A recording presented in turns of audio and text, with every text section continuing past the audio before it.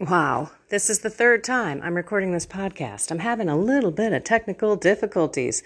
Our Lady of Technology, pray for me. Ay, ay, ay.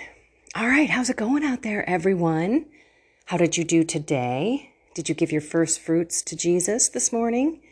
Did you pray and offer him your most important thing, which is your time? That's your currency with God? And if not, let's talk about what we need to do.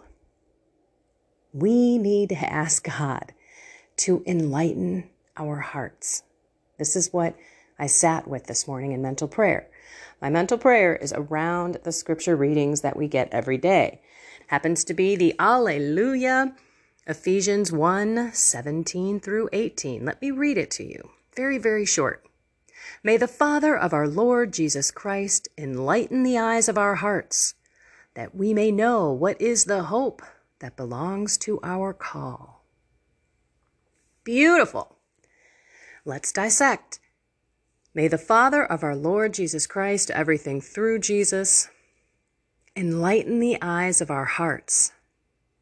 We need to have our hearts enlightened. We need to have our hearts changed, people, so that we may know what is the hope that belongs to our call. Our call is to be Christ. Imitate Christ. Imitate Mary as best that we can here on earth.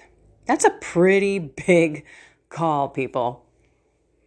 And many of us haven't really answered it. So we have to rely that we may know on the hope that belongs to our call, which means we have to have that hope that God is going to change us through our petitions to him to enlighten our hearts, that he will go into the depths of our secrets, the depths of our wicked desires and our vicious thoughts and behaviors.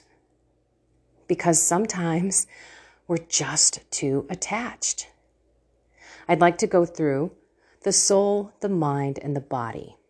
If you would humor me and take a moment, breathe, and I want you to think about everything that you are struggling with in the soul, the mind, and the body as well.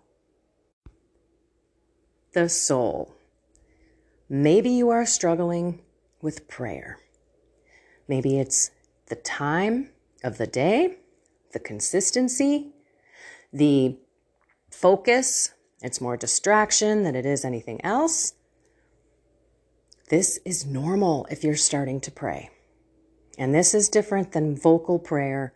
I'm talking getting up and truly reading something, finding a word, a phrase, a theme that jumps out at you, and then sitting with God in silence and pretty much listening.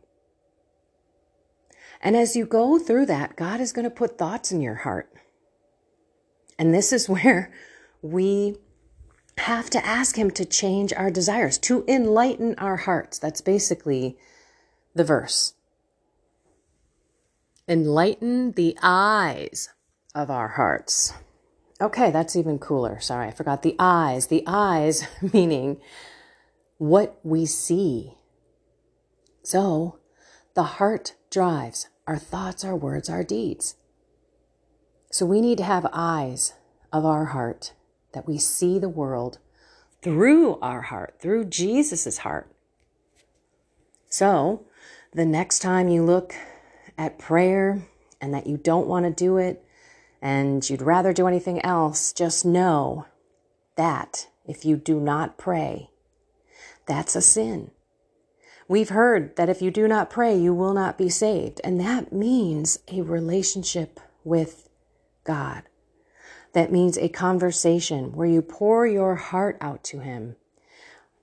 Mental prayer is not just diving into scripture.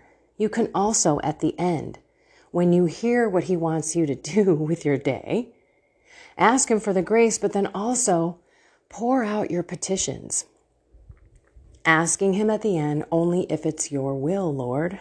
And one of those petitions can be, enlighten the eyes of my heart, Lord, so that I can see the truth about me not praying, how I can see that it's not just unjust to you, God, but it's really unjust to me. Because I know for a fact when I pray and I get up and I give God that time, first thing, my first fruits, I feel so much better. I feel connected to God. I look for God. I see God. I am connected. And my day is much more peaceful. I'm more joyful. I get out of bed ready to face the day and everyone that comes in my way with joy, peace, and love.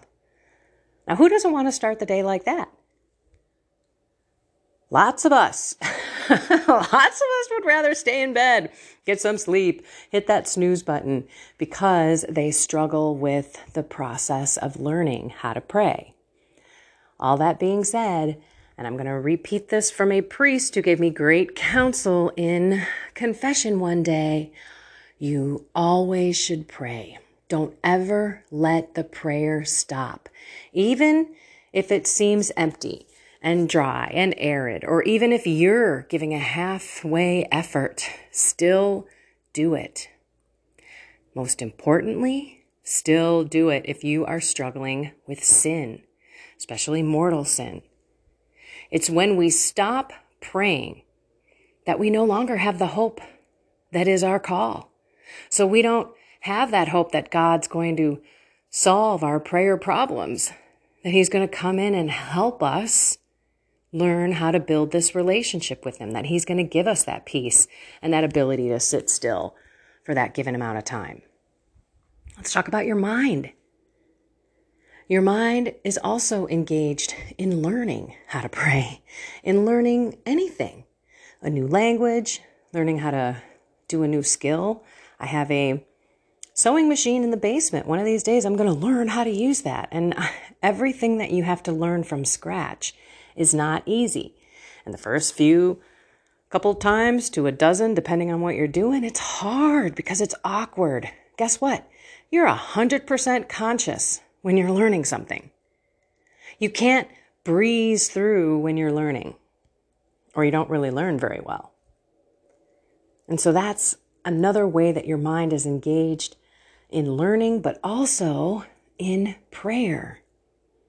You use your imagination. You're hearing God in your mind. Thoughts are coming into your brain, your mind. Where you pray is the temporal lobe in the front of your brain. That's like our connection to God. So yeah, our mind is also engaged. Our body should be engaged in prayer too. That is the Catechism of the Catholic Church, that we need to pray with our body. Why? Because we need to hear and feel what's going on inside our body, because that's the spirit that dwells within us. And we also have demons that have access to our body. They can attack us with anything, with sickness, mental and physical. And they can just be a pain in some way, shape, or form. I remember reading Father Ripperger. Actually, it wasn't reading, it was watching one of his podcasts. And he said that one of his people who were possessed, he talked to the demon and the demon was attacking her back. And he said, "Why are you attacking her back?" And he said, "Because that's the only place Jesus allowed me to go."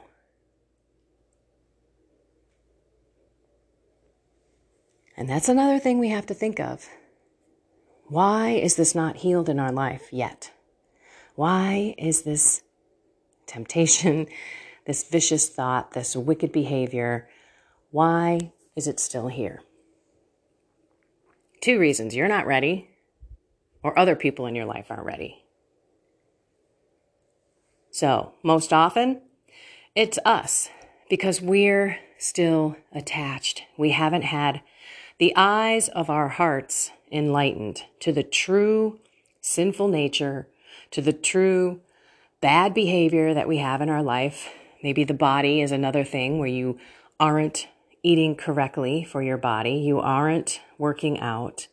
You feel sluggish and you have no energy. You're not getting up early. You're going to bed early.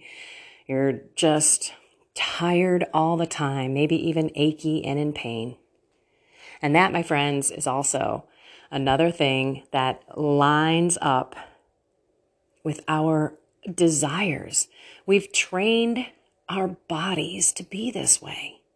I'm not pointing a finger to anybody because I've struggled with my weight my entire life. Even though I may not have ever been 100 pounds overweight, I tell you I've lost 100 pounds 100 times over. You can tell when you look at me that I do not have discipline, that I do not have self-control, and that I do not care about this body, the temple of the Holy Spirit. This was the conversation that I had with God. Until I begin to care about this body, until I begin to use it the way that it was designed to be used, and not just lay around and exist in it, until I feed it what is right for my body. I know we're all bio-unique. We all have different reactions to food. We all have different tastes. Our body and our blood are different. I rock on the keto diet. You may not.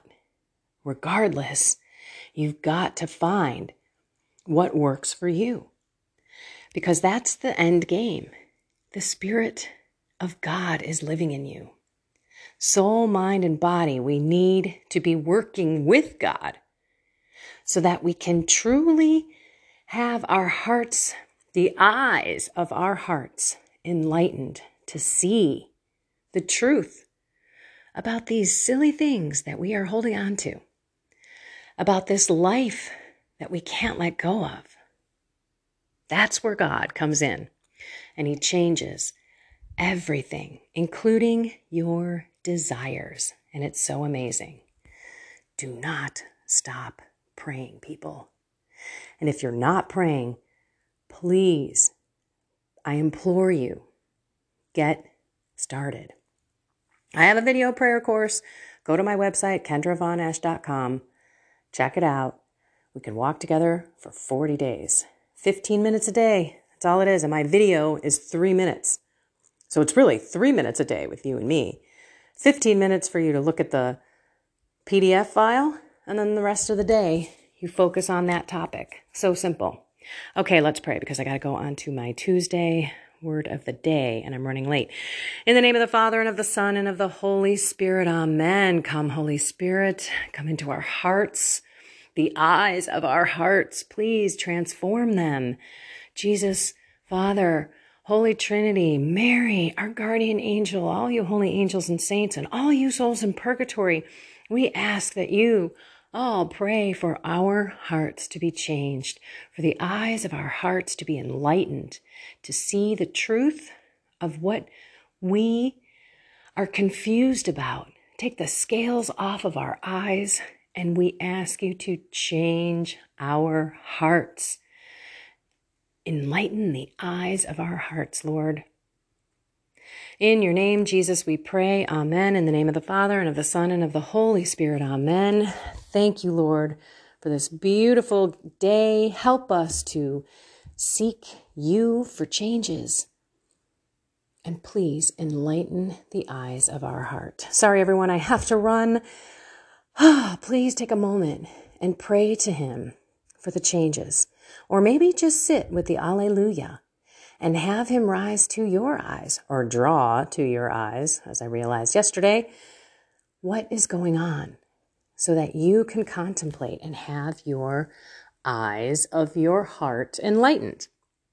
All righty, everyone, find something more with God, soul, mind, and body, and have a blessed and inspired day.